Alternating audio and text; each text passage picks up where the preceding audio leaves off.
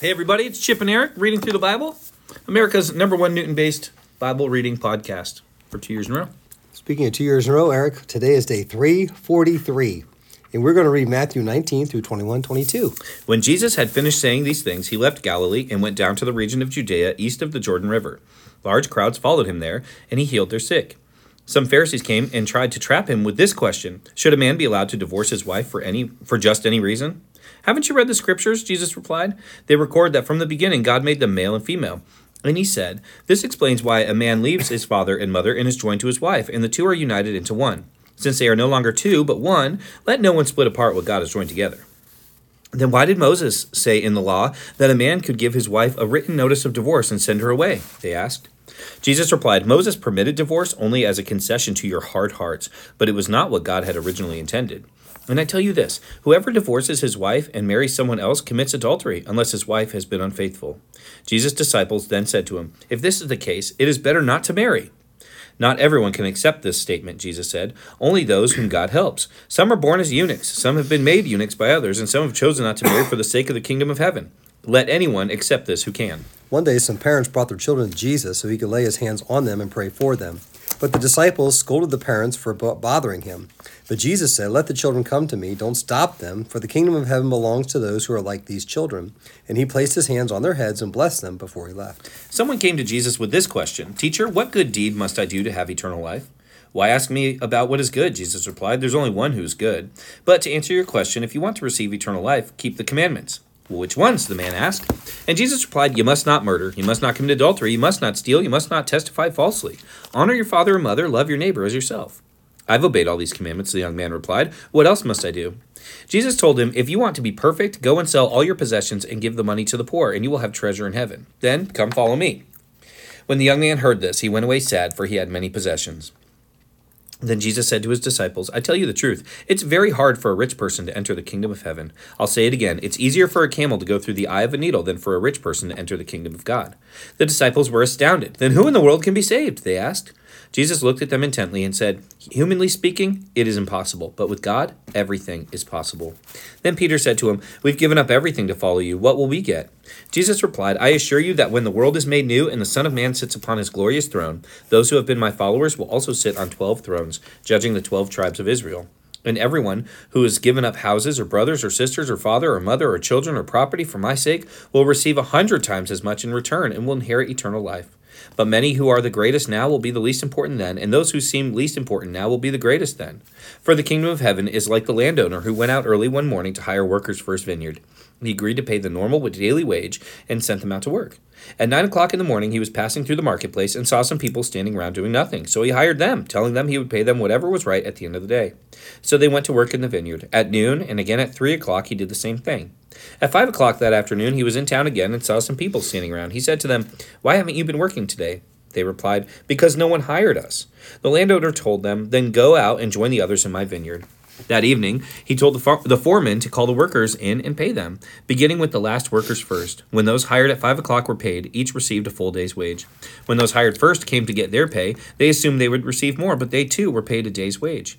When they received their pay, they protested to the owner, those people worked only an hour, and yet you've paid them just as much as you've paid us who worked all day in the scorching heat. He answered one of them, friend, I haven't been unfair. Didn't you agree to work all day for the usual wage? Take your money and go. I wanted to pay this last worker the same as you. Is it against the law for me to do what I want with my money? Should I be jealous? Should you be jealous because I'm kind to others? So those who are last now will be first then, and those who are first will be last. As Jesus was going up to Jerusalem, he took the 12 disciples aside privately and told them what was going to happen to them. Listen, he said, we're going up to Jerusalem, where the Son of Man will be betrayed to the leading priests and the teachers of religious law. They will sentence him to die. Then they'll hand him over to the Romans to be mocked with the whip and crucified, but on the third day he'll be raised from the dead. Then the mother of James and John, the sons of Zebedee, came to Jesus with her sons. She knelt respectfully to ask a favor. What is your request, he asked. She replied, in your kingdom, please let my 2 sons sit in the places of honor next to you, one on your right and another on your left. Jesus answered them by saying, you don't know what you're asking. Are you able to drink from the bitter cup of suffering that I'm about to drink? Oh, yes, they replied, we're able. Jesus told them, you will indeed drink from my bitter cup, but I have no right to say who will sit on my right or my left. My Father has prepared those places for the ones he has chosen. When the 10 other disciples heard what James and John had asked, they were indignant. But Jesus called them together and said, "You know that the rulers of this world lord it over their people, and officials flaunt their authority over those under them. But among you it will be different. Whoever wants to be a leader among you must be your servant. Whoever wants to be first among you must be your slave. For even the Son of Man did not come to be served, but to serve others and give his life a ransom for many." As Jesus and the disciples left the towns of Jericho, a large crowd followed behind. 2 blind men were sitting beside the road. When they heard that Jesus was coming that way, they began shouting, "Lord, Son of David, have mercy on us." "Be quiet," the crowd yelled at them. But they only shouted louder, "Lord, Son of David, have mercy on us." When Jesus heard them, he stopped and he called, "What do you want me to do for you?" "Lord," they said, "we want to see." Jesus felt sorry for them and touched their eyes. Instantly they could see. Then they followed him. As Jesus and the disciples approached Jerusalem, they came to the town of Bethphage on the Mount of Olives. Jesus sent 2 of them on ahead. "Go into the village over there," he said. "As soon as you enter it, you will see a donkey tied there, with its colt beside it. Untie them and bring them to me. If anyone asks what you are doing, just say, 'The Lord needs them,' and he will immediately let you take them." This took place to fulfill the prophecy that said, "Tell the people of Jerusalem, look, your king is coming to you. He is humble, riding on a donkey's colt." The 2 disciples did as Jesus commanded. They brought the donkey and colt to him and threw their garments over the colt, and he sat on it. Most of the crowd spread their garments on the road ahead of him, and others cut branches from the trees and spread them on the road. Jesus was in the center of the procession, and the people all around him were shouting, "Praise God for the Son of David! Blessings on the one who comes in the name of the Lord! Praise God in the highest heaven!" The entire city of Jerusalem was in an uproar as he entered. "Who is this?" they asked. And the crowd replied, "It's Jesus, the prophet from Nazareth in Galilee." Jesus entered the temple, began to drive out all the people buying and selling animals for sacrifice. He knocked over the tables of the money changers and the chairs of those selling doves. He said to them, "The scriptures declare, 'My temple will be called a house of prayer,' but you've turned it into a den of thieves." The blind and the lame came to him in the temple, and he healed them. The leading priests and the teachers of religious law saw these wonderful miracles and heard even the children in the temple shouting, "Praise God for the Son of David!" But the leaders were indignant. They asked Jesus, "Do you hear what these children are saying?" "Yes," Jesus replied. "Haven't you ever read the scriptures? For they say, 'You've taught children and infants to give you praise.'" Then he returned to Bethany, where he stayed overnight. In the morning, as Jesus was returning to Jerusalem, he was hungry, and he noticed a fig tree beside the road. He went over to see if there were any figs, but there were only leaves. Then he said to it, "May you never bear fruit again." And immediately the fig tree withered up. The disciples were amazed when they saw this and asked, "How did the fig tree wither so quickly?" Then Jesus told them, "I tell you the truth, if you have faith and don't doubt, you can do things like this and much more. You can even say to this mountain, 'May you be lifted up and thrown into the sea,' and it will happen. You can pray for anything, and if you have faith, you'll receive it." And that is our reading today. And we read that with 2 questions in mind, Chip. The first one, of course, is what does this tell us about God? And the next is what does this tell us about ourselves? And so, Chip, my question for you, sir, is what did that tell us about God? Great question, Eric. Thanks. Hey, this tells me that you can't trap God. The Pharisees tried to trap Jesus, with that question, and they tried to trap him. They did that a lot, and really I think the underlying thing behind all this, you can't trap God. Okay, get that. But you can't trick him. You can't hide from him. Nope. You can't fool him. Can't surprise him. You can't surprise him. You can't fly under the radar. Nope. He sees everything, knows everything. He gets the deepest part of who we are. He knows our hearts. He wants our hearts. He sees our hearts.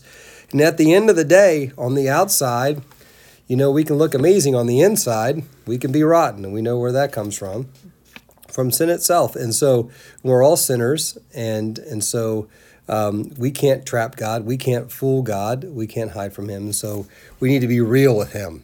And so I think when we know that we're sinners and he's our Savior and we can never measure up, and even he gets to that and he says, humanly speaking, and talking about being saved, it's impossible. Yeah. You can't do it.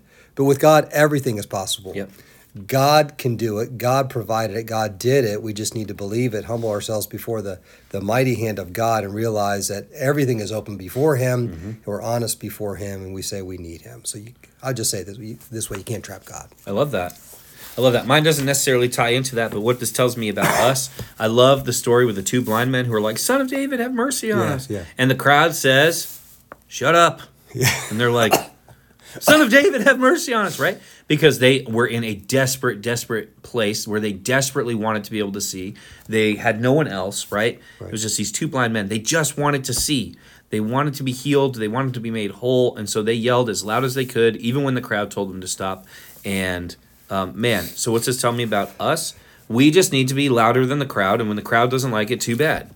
If we need the Son of David, then we need the Son of David. And let me tell you, we do need the Son of We David. need him. And the crowd was missing the point completely. Yeah. Right? The crowd followed behind, and they were missing it completely. And so I just love that. Be louder than the crowd, and when they tell you to stop, yell louder. Who cares? Yeah. That's what I would say. That's good, Eric. Well, we thank you That's guys for good. joining us today. Thank you so much. You're amazing. Oh, well, that was very nice. Yeah, you're welcome. It was extremely Don't complimentary. forget about our big party coming up. Yep, it's on December 20th. It is. It's from 6:30 to 8. December 20th now? Do we change it? Nope, that's a different party. 27th. The Harvest Church Christmas party is December 20th. Okay. You can come to that too, but it won't be at the church, so good luck finding it. Good luck. December 27th. 2/7 is December 27th. You'll want to be there. Okay. So we'll see you guys. All right. Love you. Bye.